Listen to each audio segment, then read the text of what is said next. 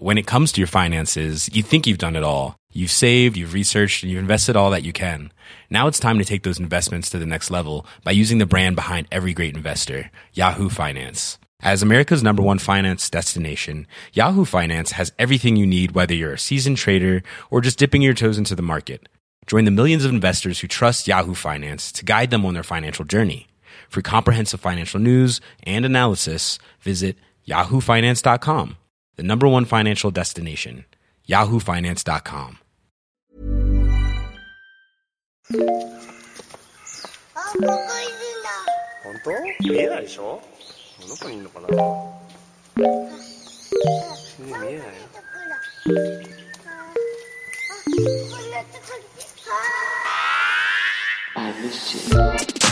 Hi, everybody, and what's not terrible, Internet?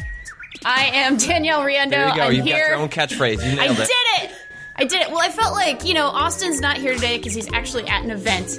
So I felt like I can't say what's good, Internet. That's his thing. I can't steal from Austin. That would stress me out, actually. Yeah. The thought of having to, he's got a catchphrase, and then as someone else has to co-host, do you have to have a catchphrase? Is that part of the template of the podcast? I feel like maybe it is. Because we have it's like a ritual. Like there's a count and there's a what's good Internet, but now there's also a what's not terrible Internet. So I'm gonna have to work on my own. I'm gonna start thinking about it. yeah. This took weeks. This was weeks of preparation. Workshopping involved too. Exactly. Yeah, workshopping involved. I'm Danielle Riendeau. I am joined by a very special co-host today. This is Nico from the Internet. Yes. Hi, I'm a denizen of the Internet. People might know me on Twitter as Apple Cider Witch. I've also written for Pace Games and Kotaku and us. Nico wrote some awesome fan fiction at the end of last year. Yeah. It was pretty cool. For the Waypoint High event, it was a really good time. It was great getting to write about cool video game ladies, being teens. We're also joined by Patrick Klepek, senior reporter here at Waypoint. How you doing, Patrick? I'm doing good. I'm here. How was your weekend? What did you do? Do anything fun? Do anything cool? You're always discovering things as a father. You're discovering when your child is going to be terrible. When will it be terrible? We had our first long distance car ride, which I feel like long distance is like more than 2 hours, maybe 3 hours, and this was a 6-7 hour adventure. So you discover things like, your kid wants to get out of his seat, but you can't take them out of their seat because it is literally against the law. Yeah. So they just scream, and your wife and you sit there and you stare forward and you wonder how you got to this place, what choices led you to this moment, and you look over her and there are tears streaming down her face and you feel terrible, but then you feel thankful that she will not remember any of this, or maybe she will, and this will come up in therapy at some point. They're like, I remember at 5 months old, my parents did not console me, and they made me sit in a seat for 7 hours. They made me sit in a seat for 6 hours. It was otherwise pretty fine. She was fussy for a little while, but otherwise we survived to head to Minnesota to visit with some family and largely get away from video games. I brought with my PlayStation VR, thinking that some folks might want to mess with that, but there were too many kids where we went, and they were destructive, so we decided to not bring out the VR. Yep, probably a smart in hopes choice. of not destroying it. Yeah.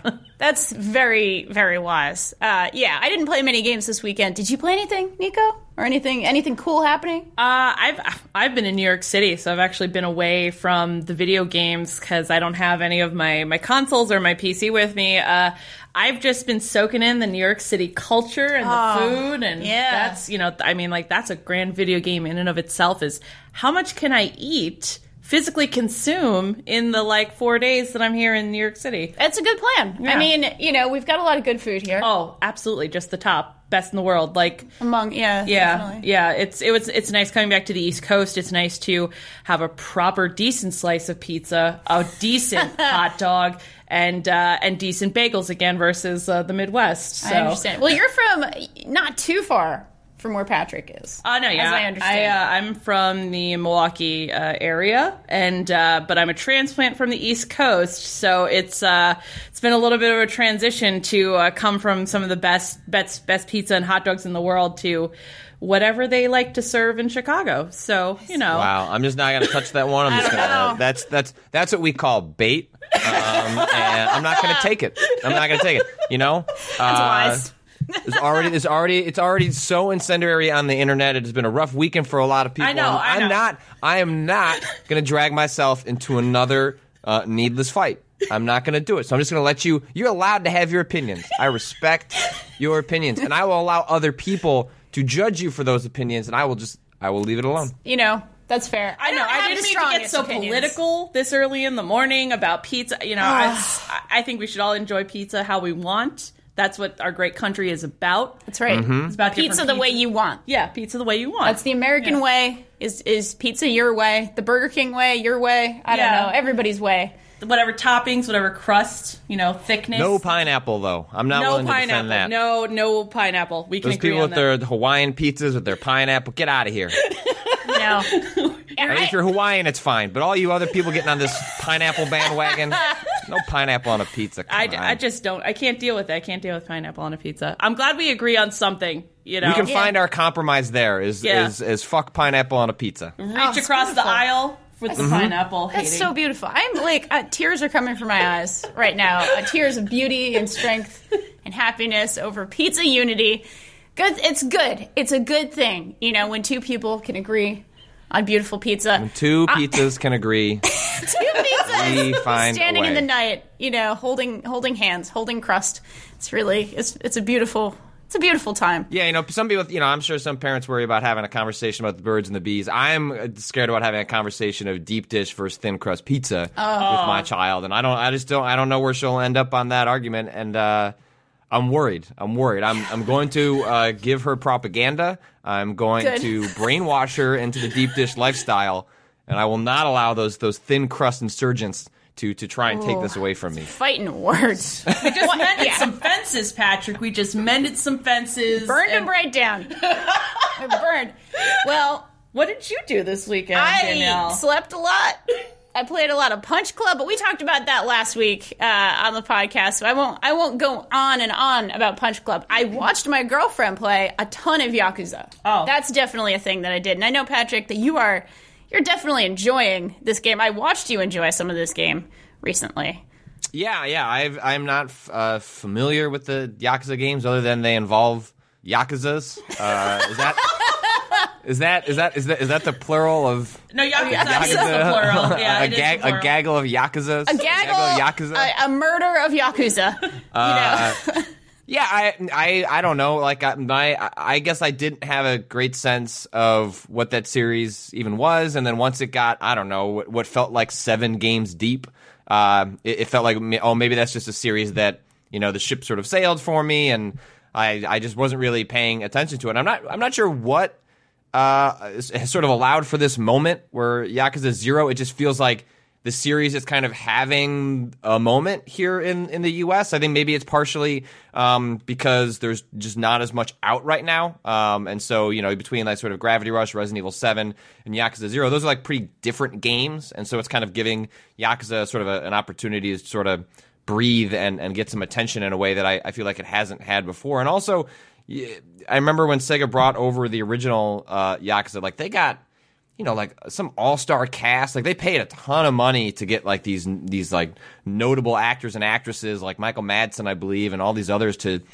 do work in Yakuza. And they pitched it as like serious Japanese crime drama. And that kind of was what always got stuck in my head about what the series was. And then over time, what I realized was like, yeah, I guess there is sort of like a serious crime drama happening, but also like you can go and shut down a high school illegal panty ring and like all these other weird fucking things that are in this series, and sort of the absurdist humor, the sort of it's just ridiculous in a way that part is what I found really interesting and fascinating. Like I just had a sequence early on where you introduced to, there are 2 playable characters in Yakuza 0, and so you spent a first couple hours with one, and now I just introduced the second, who runs a a cabaret, like sort of, there's a band, and there are girls that hang out with sort of these wealthy Japanese businessmen that come in, and he's the manager of the club,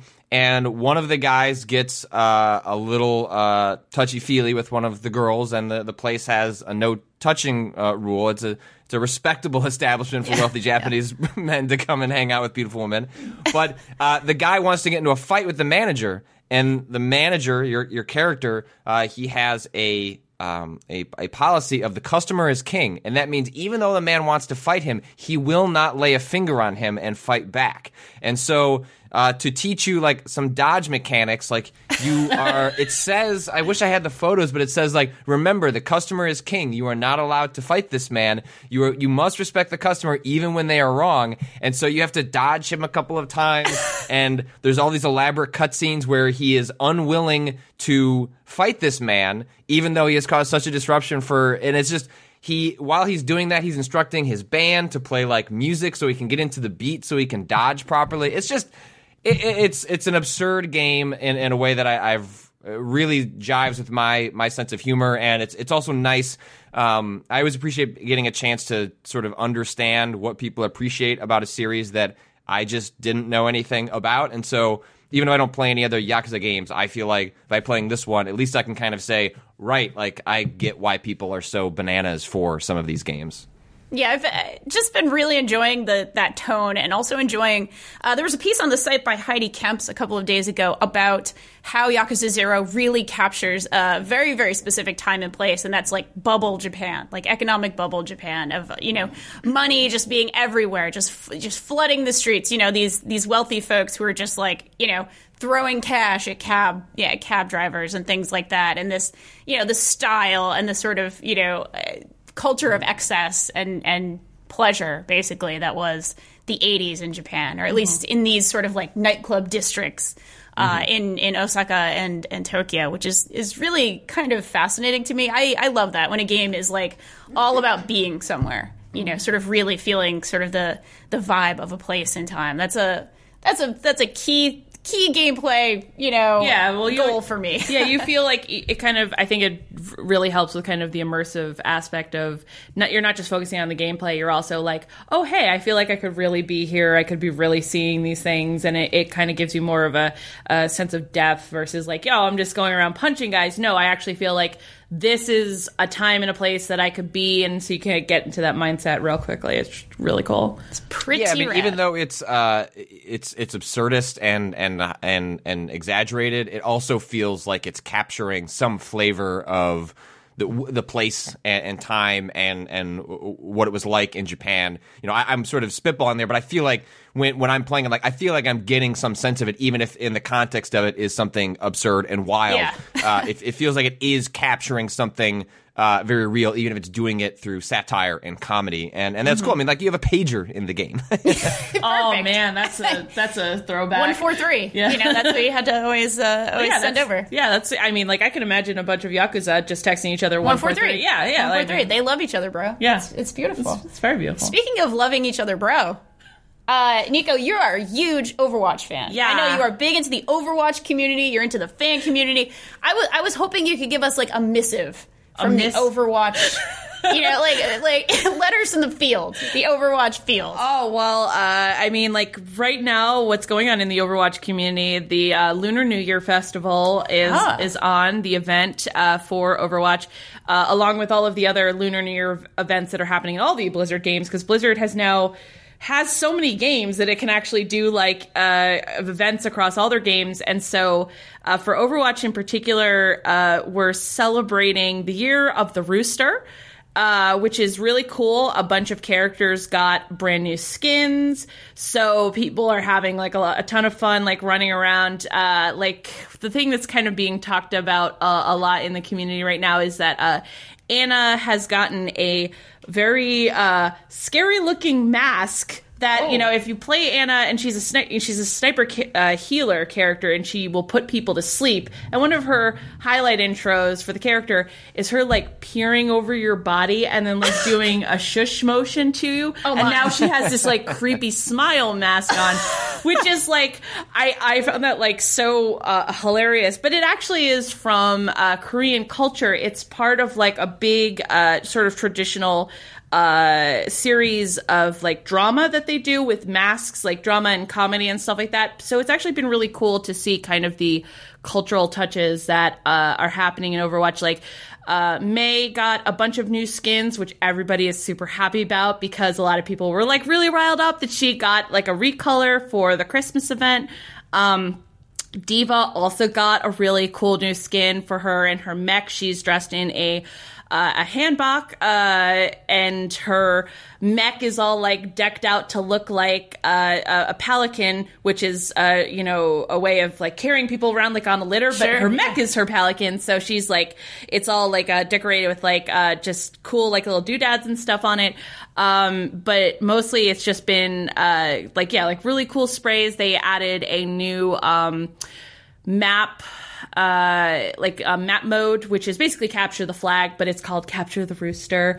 Perfect. Yeah, I always want to capture the rooster. Yeah, I mean, that's like, what I do. Yeah, in my life. It's a lot of fun for people that played a lot of like Unreal Tournament and stuff like that. Like the capture the flag mode is like very popular for that sort of reason. Have you been playing much of it?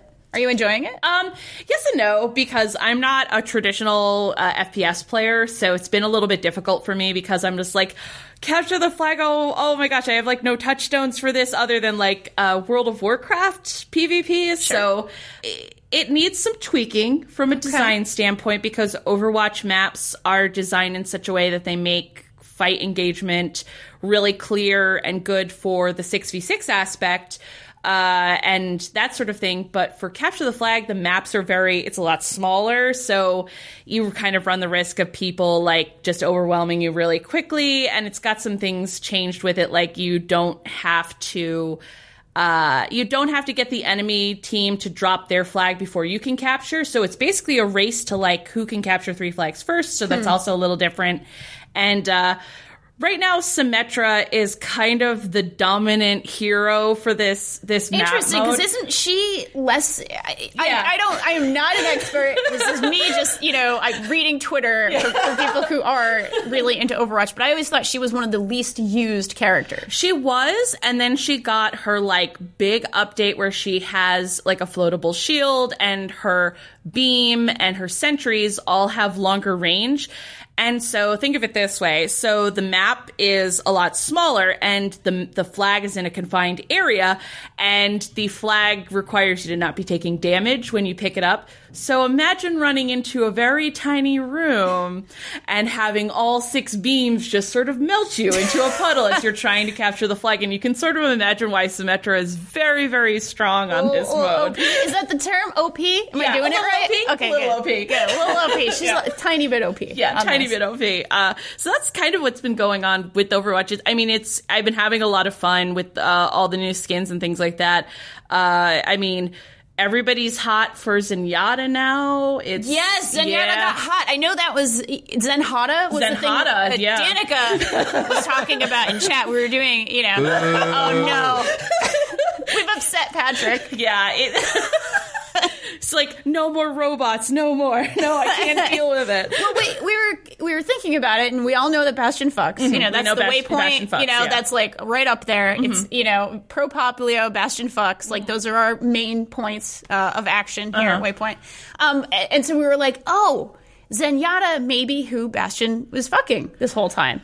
Maybe that's what's going on. Now Zenyatta's feeling all hot. Yeah. And so it's like, I'm showing my true colors now. That's what's going on. I know you're really into the fan aspect of this and the pairings aspect of this. So I don't know how you feel about this very in-depth theory that we definitely spent hours on. I'm going to be a little conflicted here because while I do like to support the Waypoint, fanfic crew 2017, I like to support the theory that Zenyatta and Bastion could fuck. Like, I'm down with that. Yeah. But it seems like the pop... What's going on?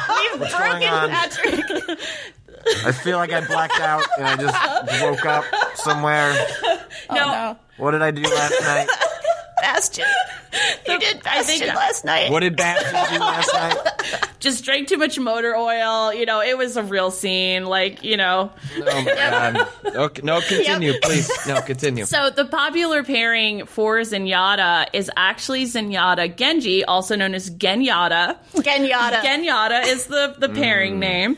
And with the new update, I mean, that's just added more fuel to the Genyatta fire as far as I'm seeing. I mean, like, everybody's all about that, like, hot masked robot on robot ninja action. So That's pretty hot. yeah, I mean, like, they're that's both good. beautiful sort of robots, sort of AI, sort of cyborgs, you know, whatever you want to call them. They have a lot in common. Yeah, they do. They do. I mean, like, Zenyatta is Genji's sort of a spiritual master in a lot of ways. I mean, you can kind of see this just writes itself, really. It really I mean, does. Yeah. It truly does. Yeah, really. How do you feel in general? I have always wanted to ask these questions of an Overwatch fan leader. That's what I'm going to call you now. Okay, cool. An Overwatcher. How do you feel about less popular pairings? Do you get like mad, or are you kind of like, no, you know, everybody gets their say? Like, what's the most unpopular pairing that you think of? And how do you like? Are you kind of like, I think there's always, for me, obviously I have my favorites. You can show your true colors here. I mean, okay, so I'm gonna We're go. for Mercy all the way. I know we're for Mercy. That's the thing is I gotta come in. I'm really for Symphera. Okay. Yeah, but you know what? Farrah's got two hands. One for Mercy, one for Symmetra. That's right. So, you know, she... That's the name of the podcast. Right there. She's got two hands. So they can be all holding hands, you know. Like, that's where you're going with it. Okay. Yeah, My mind went to a different place. Where I am a very pure and virtuous woman. They're holding hands, walking in the park, having glad. a nice day out. But yeah, any... Put your hands where we can see them, ladies. Please. Like, for me... That's what a dad would It say. is. You're being dad. It's perfect. It's perfect. For me, it's always... I can always be sold on whatever people give me kind of a justification for. If people can give me kind of like a really good sort of hook to it, I'll read the fanfic, I'll look at the fan art. Like, I love fan art of pairings that are not even really like my favorite, just because I feel like there's so many talented artists and writers in the Overwatch community that are just doing some really great stuff. So, I mean, if you want to do a rare pair, as it were, of whatever you find really cool and interesting, like, you know, if you put your heart into it, I'm like really down with it. And that kind of goes for all sorts of pairings in the Overwatch community. I mean, like the Femslash in particular, everybody is with everybody. I'm totally digging it. Obviously, I do have my favorites. Yeah, like, I really wish that Symmetra and Farrah got more love because I feel like they're really awesome, and I'm kind of really digging on, like, Sombra and Widowmaker. Also really... But That's pretty rad, Yeah, like it's, well, technically it's called Talon OT3 because it's Reaper, Widowmaker, Sombra, so that's also very spicy, very spicy. Yeah. So, I mean, like... But for me, as long as you have kind of like passion behind it and it's not like something kind of, you know, like there's definitely some things that I'm like, man, it's a little weird. I'm not sure how I feel about that. But you know what? There's room for everybody in the Overwatch community. So. That is the beauty of it. Yeah, that is the beauty. Yeah, I'm totally cool with what people want to ship for the most part, as long as it's like, you know, if you just give me a good reason and come up with something creative, like, I'll totally read it. I'll totally look at it. You know, it's just, you know, everybody's inclusive. Allowed. Yeah, everybody's allowed into this beautiful club. Yeah, exactly. I love that. If people are like me and extremely lost about what's happening right now, but seriously, like, where would one start if they thought where is this stuff happening? Like, my gut response is like, I don't know, just go to Tumblr. But like, that's not an answer. Like, if people are interested in the fan community, like, where would you recommend they start if they want to like see, you know, some of what you're talking about, where some of these conversations are happening? So I have a couple places that I like to go because I do like to keep up on this for obviously writing purposes and, you know, also my own morbid curiosity. It's just kind of so usually like Twitter, it's a little bit harder because it's more disparate. You know, people are kind of just having conversations amongst themselves and stuff like that. So yeah, I would go to Tumblr. the thing that took me a really long time to get about Tumblr is that the tagging system is a bit busted, but that's how fandoms engage with Tumblr, is through the tagging system. Apparently, it's a thing where if you are into something, like say you're into, Symphera, that name, like that. So you just put the hashtag. You just put hashtag Symphera, yeah, and you can see it as it updates, and people are adding stuff to the tag. So that's a good place to start, and you start adding artists and writers to your following thing. Now, if you want to get the fanfic, you want to get into the fanfic, you're going to have to go to Archive of Our Own, which is a fanfic archive repository. Ooh. That's where all of the Overwatch fanfiction pretty much is. You can read most of the fan fiction without having a login, because it's still limited membership. Like, you have to sign up for it, and they'll send you an invite if they have slots open for it to actually be a writer and to be able to write stuff on the site. But if somebody has made their fan fiction public, you can read it there. Again, also tagging. It's also available by tagging. And the tagging system for AO3 is actually very robust and allows people to kind of not only put what pairing is involved, but also any content warnings or things of that nature. So, if you just want to read about, Symmetra and Pharah having a nice day, having a picnic, holding hands, walking in the park, walking in the park, you can read those kinds of fan fictions. That's what the kids call it. Yep. I mean, if you want to read those kinds of fan fiction, that kind of fan fiction, you can just look for that kind of stuff, versus G-rated versus X-rated, X-rated, and stuff like that. Yeah. So it's that's where I'm finding most of the fandom so far. Twitter, Tumblr, or AO3 if you're really hardcore into fan fiction. But for me, it's always been, if you find one person that's really into Overwatch. Hey, I'm Ryan Reynolds. At Mint Mobile, we like to do the opposite of what Big Wireless does. They charge you a lot. We charge you a little. So naturally, when they announced they'd be raising their prices due to inflation, we decided to deflate our prices due to not hating you. That's right. We're cutting the price of Mint Unlimited from $30 a month to just $15 a month. Give it a try at mintmobile.com/switch. $45 up front for 3 months plus taxes and fees. Promo rate for new customers for limited time. Unlimited more than 40 gigabytes per month. Slows full terms at mintmobile.com. Random stuff, they will give you a whole lot more people to start following, and then it just sort of so this would be snowballs. A good intro for somebody. I'm gonna look over here for Bastion, whatever it is, whatever character you like, and then you type it in, you're like, oh wow, I never knew that about Bastion. I never knew, and then you can just sort of start to build a following and follow people that are doing the kind of fan art and critical analysis. There's actually a lot of critical analysis and sort of meta posts about how people feel about the story elements, what they're kind of thinking about. I've definitely read a lot of great stuff about how people think about where Reaper's really from, or how they feel about Mercy's involvement with Overwatch and stuff like that. So it's not fan fiction, it's actually people sort of going, well, here's what we know about these characters, but what if it's like this, and speculation and stuff like that. So you can get a lot of that too. There's also some pretty decent posts on the Overwatch Reddit subreddit as well, which I'm always a little hesitant to talk about Reddit, but sometimes Reddit's okay. And the Overwatch subreddit, sometimes you can find some interesting speculation posts there as well. Mm-hmm. Oh, yeah. I think what's fascinating about Overwatch and sort of the community that's developed around it is that it seems, and you can correct me if I'm wrong, but a lot of it's allowed it to flourish, and a lot of what has made it flourish is sort of the vagueness and the speculatory aspect, whereas we live in an age in which most sort of mythology, canon, story is so overwrought and detailed, and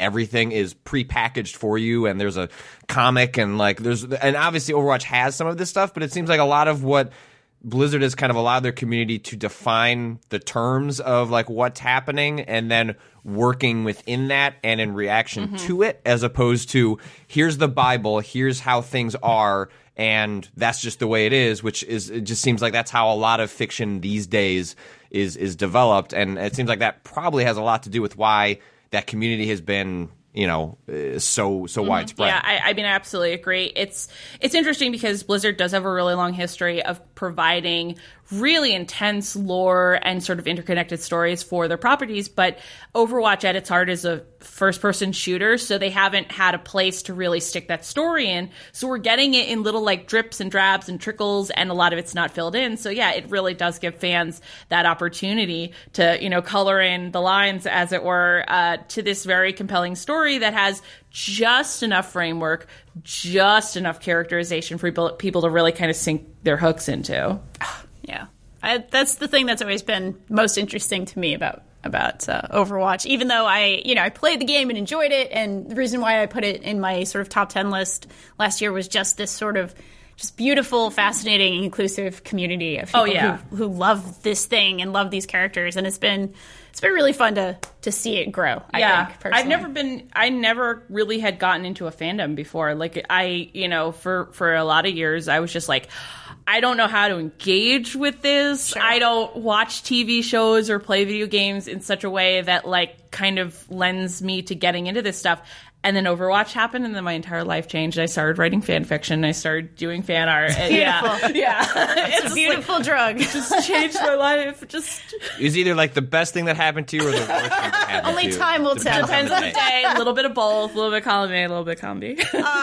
Also, like fandoms are intimidating. Like I feel like there are probably a fair number of people that like once a fandom develops, like I could see it being difficult for someone that gets trying to get into it now. Like finding your way in is a lot more difficult than when you were part of Overwatch at the beginning and you were part of defining what the fandom even was, as opposed to now when cliques and groups and ideas have already formed. And certainly we see a lot of that stuff sort of pan out, when different changes happen to characters and new story elements are introduced. Like you see a lot of that stuff clash in a way that it can maybe make it intimidating to even become a part of that community, given that it's already so defined. Oh yeah, for sure. Like, I mean, the whole thing with the Genji and the Mercy voice lines, that was a huge thing because for a lot of fans, it had already sort of been a very contentious point between, the Genji Mercy people and the, Mercy Pharah people, and what did this all mean? And are these two Valentine's Day lines an indication of like a relationship stuff? And, why is Mercy falling in love with Genji? She's a doctor. She shouldn't do that. That's unethical, and, and I'm just like, oh, that's the part of the fandom that I have a little bit more trouble sort of like engaging with because, on the other hand, it's like I feel, I'm 34 and I'm just like, okay, I do like the pretendy fun time like stories and the art and stuff, but sometimes I'm just like, you know what? I like to analyze this from a critical perspective because I'm a media critic and I'm a writer.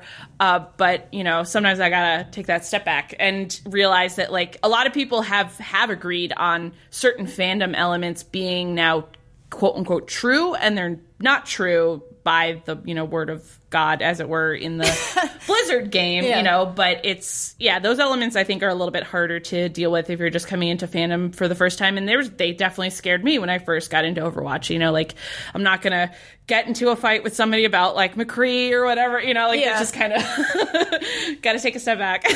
Yeah. Healthy moderation. Oh yeah, absolutely. Things you enjoy. Yeah, always. At the end of the day, it should all be about us all having fun and all enjoying the game. Yeah. So enjoying yourself. Mm-hmm. I like that. So Nico, we're gonna take a little dip, just a little dip into that question bucket. Since you're our special guest, would you like to pick a number between 1 and oh, good lord? That's not a like 107? 100 and something like that. Wow. You got a lot of numbers. Oh, okay? Wow. There's a lot of numbers here. So I'm trying to think of what's a good number. I'm going to say 72. I just stopped there as I was scrolling. This is beautiful. Good. We're on the same page today. We really are. Okay, this comes in from Donovan. All right. Donovan from Eugene, Oregon here. I asked this question to Austin during his AMA on Reddit. I thought it could provide some interesting discussion here. Some of the largest stories in history have been rogue journalists leaking information for the benefit of the public. Watergate, NSA leaks, etc. But recent examples in the video game industry have been stories like the PS4 Pro or hidden Ubisoft trailers leaking through anonymous sources, often to the detriment of a larger company. These, in my opinion, are relatively trivial revelations in the larger scheme of things. Personally, could wait a few weeks to learn about an announcement rather than have somebody else face serious disciplinary action, lose a job, etc. Maybe that's me being a bit too empathetic, but keeping a relationship with sources is a big part of journalism as a whole, and those relationships can be very easily hurt.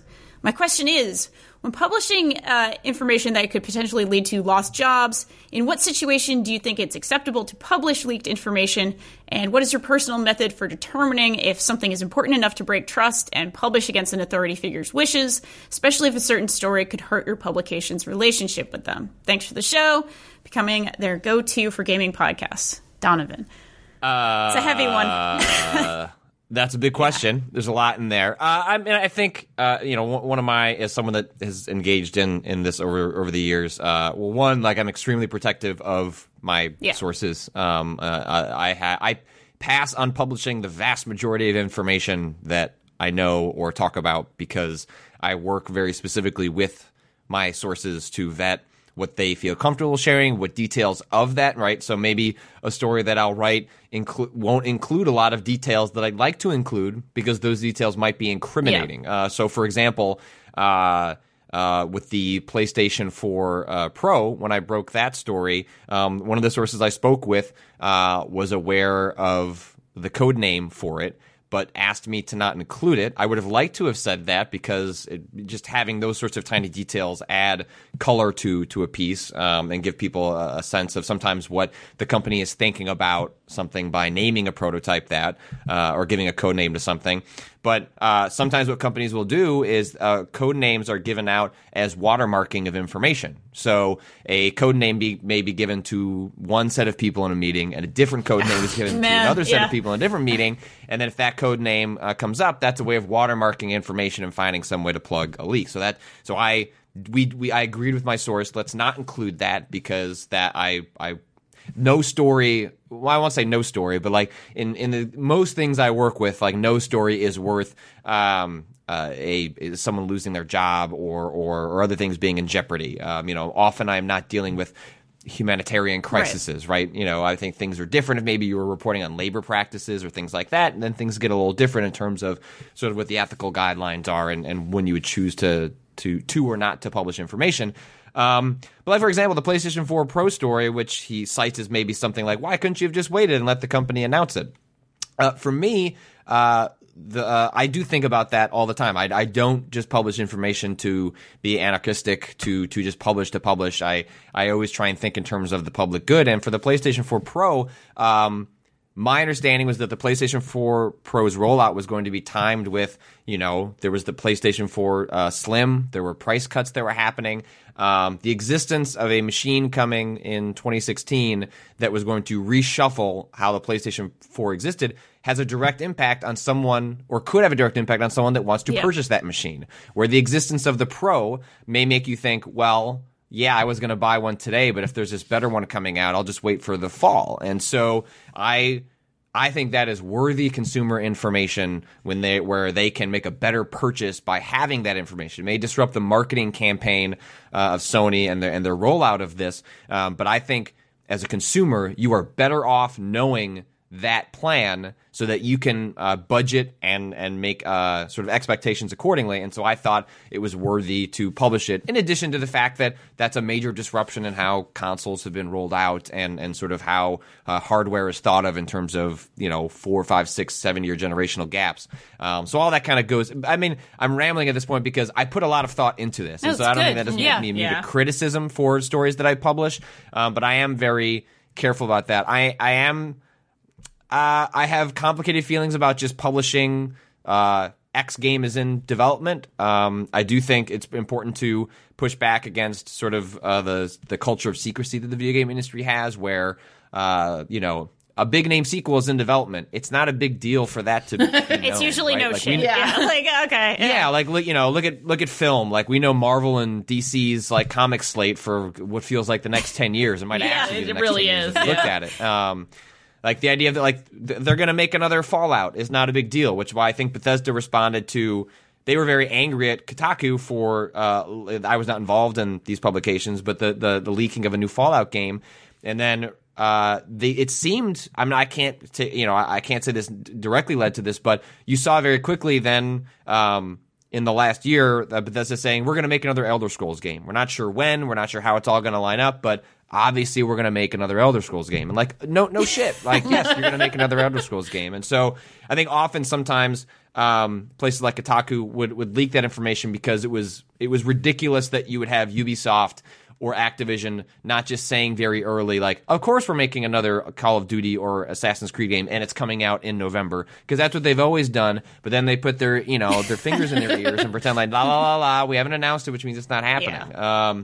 So anyway, that's I'm sure that both of you may have thoughts on that as well, but that is sort of, as a reporter, sort of my long-winded take on how I approach stuff. Yeah, no, I'm going with what you said. Honestly, I came to writing not really as a reporter but as a critic. So I've always been of the mindset of learn, be thoughtful, think of the public good, first do no harm. Like a lot of medical principles actually kind of go into you take the Hippocratic oath, any ethical sort of decision making. So the journalistic Hippocratic oath. Like a good example of this, I've talked about this on a different podcast. I don't think I've talked about it on this podcast, but one of the earliest stories I broke over at 1UP years and years ago was that Cory Barlog, who was God of War. He worked on God of War as a senior designer back when David Jaffe was in charge of that series. He left after God of War 2, and I had that information. I learned about it immediately after he put in his resignation, and my plan that I'd worked out with my source was that I'll wait till he's about to leave or after he's left. Like I felt pretty confident that I had that information early enough that I didn't need to immediately publish it. Unfortunately, I mentioned it around the office to some people that I was working on that story. Those people then went and contacted Sony. Oh, no. Sony confirmed it was true. And my understanding is that Cory Barlog was so upset about it that he left weeks earlier than his actual end date because he was so upset that his teammates would have leaked that. And so that's an instance in which information backfired on me because I had a very specific plan to be respectful of his process and him leaving. I didn't gain anything by leaking it 2 weeks early, right? Like wasn't going to change any of those 2 weeks. I was allow him to leave his job and then also report on a major development in at the time was one of the biggest game series around. And that story got away from me, and my source ended up getting like his cell phone scanned and almost got fired over it. All over things that were technically out of my control, but I told people about what I was reporting on, and I probably should have been a little more careful about that. And that fortunately my source didn't lose their job. Everything worked out fine for them, and I actually was able to. It was funny at E3 last E3, I had a chance to interview Cory Barlog, and I actually formally apologized to him because I'd never had a chance to talk with him since it happened because I knew he did not like me. I can't imagine. Sure. And he had clearly forgotten me in the years since, but it was something that had always kind of weighed on me. So I actually apologized to him for how that happened because it had deeply upset me and was not. I at least wanted to set the record straight that I planned to report what happened to him, but I did not plan to have it roll out the way it did, and that had proved really frustrating to me. So. Yeah. I know that we all always joke about scoops and stuff like that, hot scoops and things like that, but it's that feels like one of the really tenuous things about doing games reporting and sort of getting into the more journalistic aspects of games writing is man, how do you deal with sources? How do you deal with leaks and things like that? Because obviously they're telling you for some reason, but what do you do with that information? How do you help or potentially harm people and things like that? So it's always kind of fascinating to kind of hear you talk about this, Patrick, because I know that you have quite a lot of experience under your belt in that regard. So yeah, and you're also going to pick the next number, so that that's very important. Yes, very important. Bestowing upon you this. All right, so you went 72. Let's. So is the order the lower numbers are newer or the older numbers? I think so, because it looks like question 1 here is here I'm scrolling right up. Sorry, scroll. Can't use that word. So I want to go old. Okay. So if 107 is or 106, I guess at this point, but I guess it's probably still 107. We'll go with the oldest one. If that's number one or if that's 107. Yeah, number 1. It seems to be pre-me. So I think these are are old. Okay. All right. So this one comes in from Blake in Texas. Subject line, game, movies, why? With several question marks. Hey, duders, vicers, vice babies, two very nice guys. This is how it's addressed. I like it. I like it. Vice Okay, babies gotcha. is good. No, I know that. That's how you always address me and Yeah, Austin. it is. I'm like, hey guys, hey vice babies, how you doing today? What's up? What are you working on today? With talk of a J.J. Abrams associated Portal movie in the works, the Firewatch movie announced the upcoming Assassin's Creed film and World of Warcraft coming out earlier this year. What do you think Hollywood's obsession with video game movies is? With few exceptions, movies based on games have not exactly been huge successes. Yet we have seen year after year of games being announced as upcoming feature films. Many of them enter movie purgatory and never actually get made. But I was wondering what you thought of this trend and the reason for it. The reason for it, my friend, is money. It is a marketing opportunity. It is a way to sell things. That is the main reason why these movies get made. They're all made in like big typically in like big franchises. It's not, it's not typically like Papers, Please, the movie. It's something like Assassin's Creed. I guess Firewatch is the kind of the lone indie outlier out there. here. Yeah, but typically it's a big marketing opportunity. I once watched all the Resident Evil movies at the time in like 2006. I watched like all four of them. I'm looking forward to doing that. I actually those movies seem they're bad. so bad. The in first a good one way. the first one was decent. like an okay B movie sort of thing, and then I watched a couple of clips of some recent ones, and it's just like. It's man, they seem to really go off a cliff and have like zero budget at a certain point. But now I am a huge fan. I'm sure I mentioned this before of just like at the point that you have 6 or 7 installments, you've hooked me. Yep. Like I just have to know how did you do this for so long? Like what how did you possibly Made it work. find a way to keep telling how stories? much blood did you just wring from this stone over, and obviously Hollywood has like a much different sort of production ethic than some of, the game industry. And so it's really interesting to see those things come together. I saw one of the Resident Evil movies in the theaters. It was the one that I think came out. I don't know Resident Evil very well, so correct me. It has the like big dude, like star. Oh, that was the second one. Nemesis. And it was Tim from the L Word who was the Nemesis. Yes. And I saw that in the theaters. I don't remember much of it, but apparently it was really good. I had a lot of like I think that came out when I was still in college. It was about 2004. I only know this I was in college. because again, I went through all of them in like 2006 or 2007. Went through all of them. I had a lot of friends who were also gamers, and we were like, we're gonna go see Resident Evil 2 in the theaters. It's gonna be great. And like just really. That's always been my thing. Is I try to watch a lot of video game movies because I think it's a really interesting. Way to see culture mutate between how literally for Resident Evil. literally mutate, yeah, for sure. Come on, Danielle.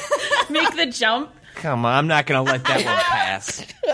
Just make the jump from how we view video games and how video games have been trying so hard lately to be cinematic, as we think of cinematic. So when they make that jump to the big screen, what gets lost in translation, what you can't do and can do with film versus what we can do with, games and cutscenes and things like that. And I actually saw the Warcraft film 3 times. I saw it twice in theaters. Whoa. And also streamed it as well with a bunch of my friends. And that was actually really interesting because, it was apparently made more for the Chinese language audience than the American audience, and that's where a lot of the funding came from. And really interesting to see that on the big screen, especially as someone who never played the like RTS games, because that's what it was based on, is the RTS games, not the MMO. And they got some things really right. Like, they got some things really, really right. Like, they had actual griffins that you can fly around on, which is more of a nod to the MMO than the RTS.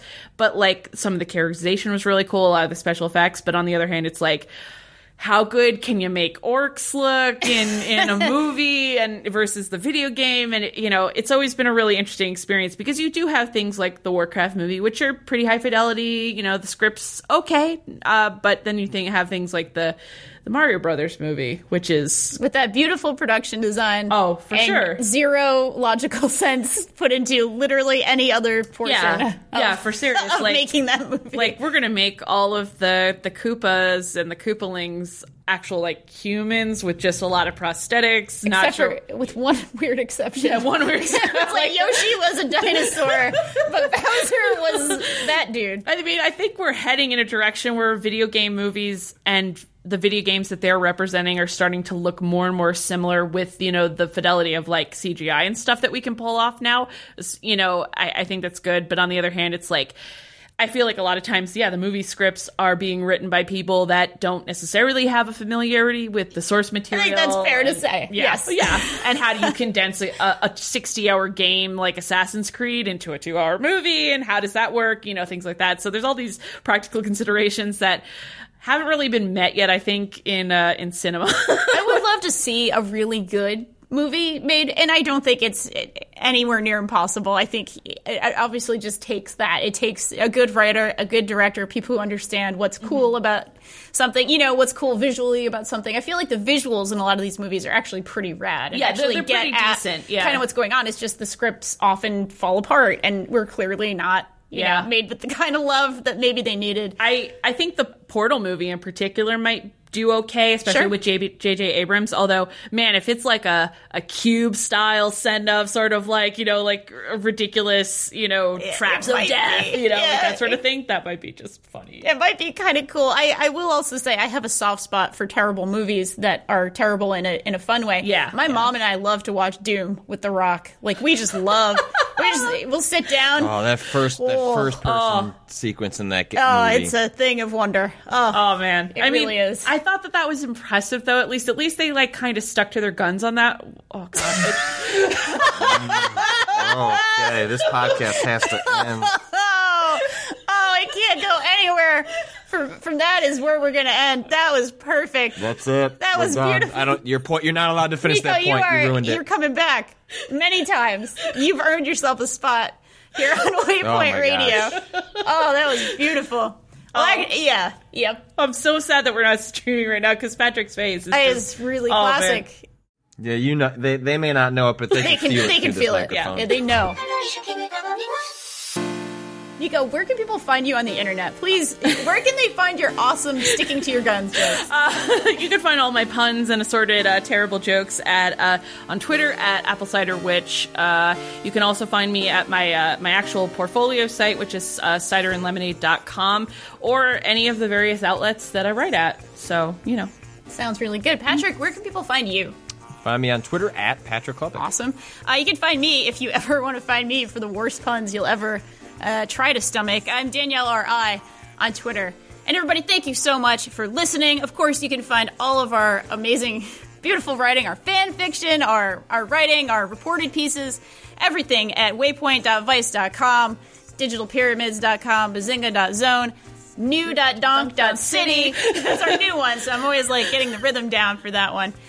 We are Waypoint on Twitter, Waypoint Vice on Facebook and YouTube, I believe.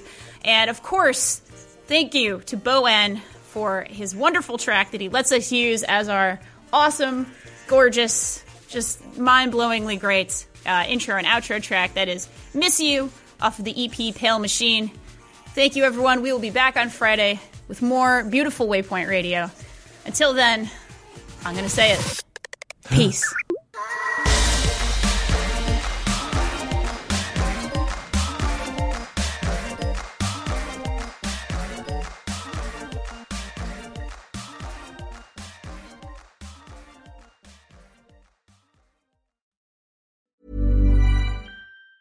Planning for your next trip? Elevate your travel style with Quince. Quince has all the jet-setting essentials you'll want for your next getaway, like European linen, premium luggage options, buttery soft Italian leather bags, and so much more. And it's all priced at 50 to 80% less than similar brands. Plus, Quince only works with factories that use safe and ethical manufacturing practices. Pack your bags with high-quality essentials you'll be wearing for vacations to come with Quince. Go to quince.com/trip for free shipping and 365-day returns.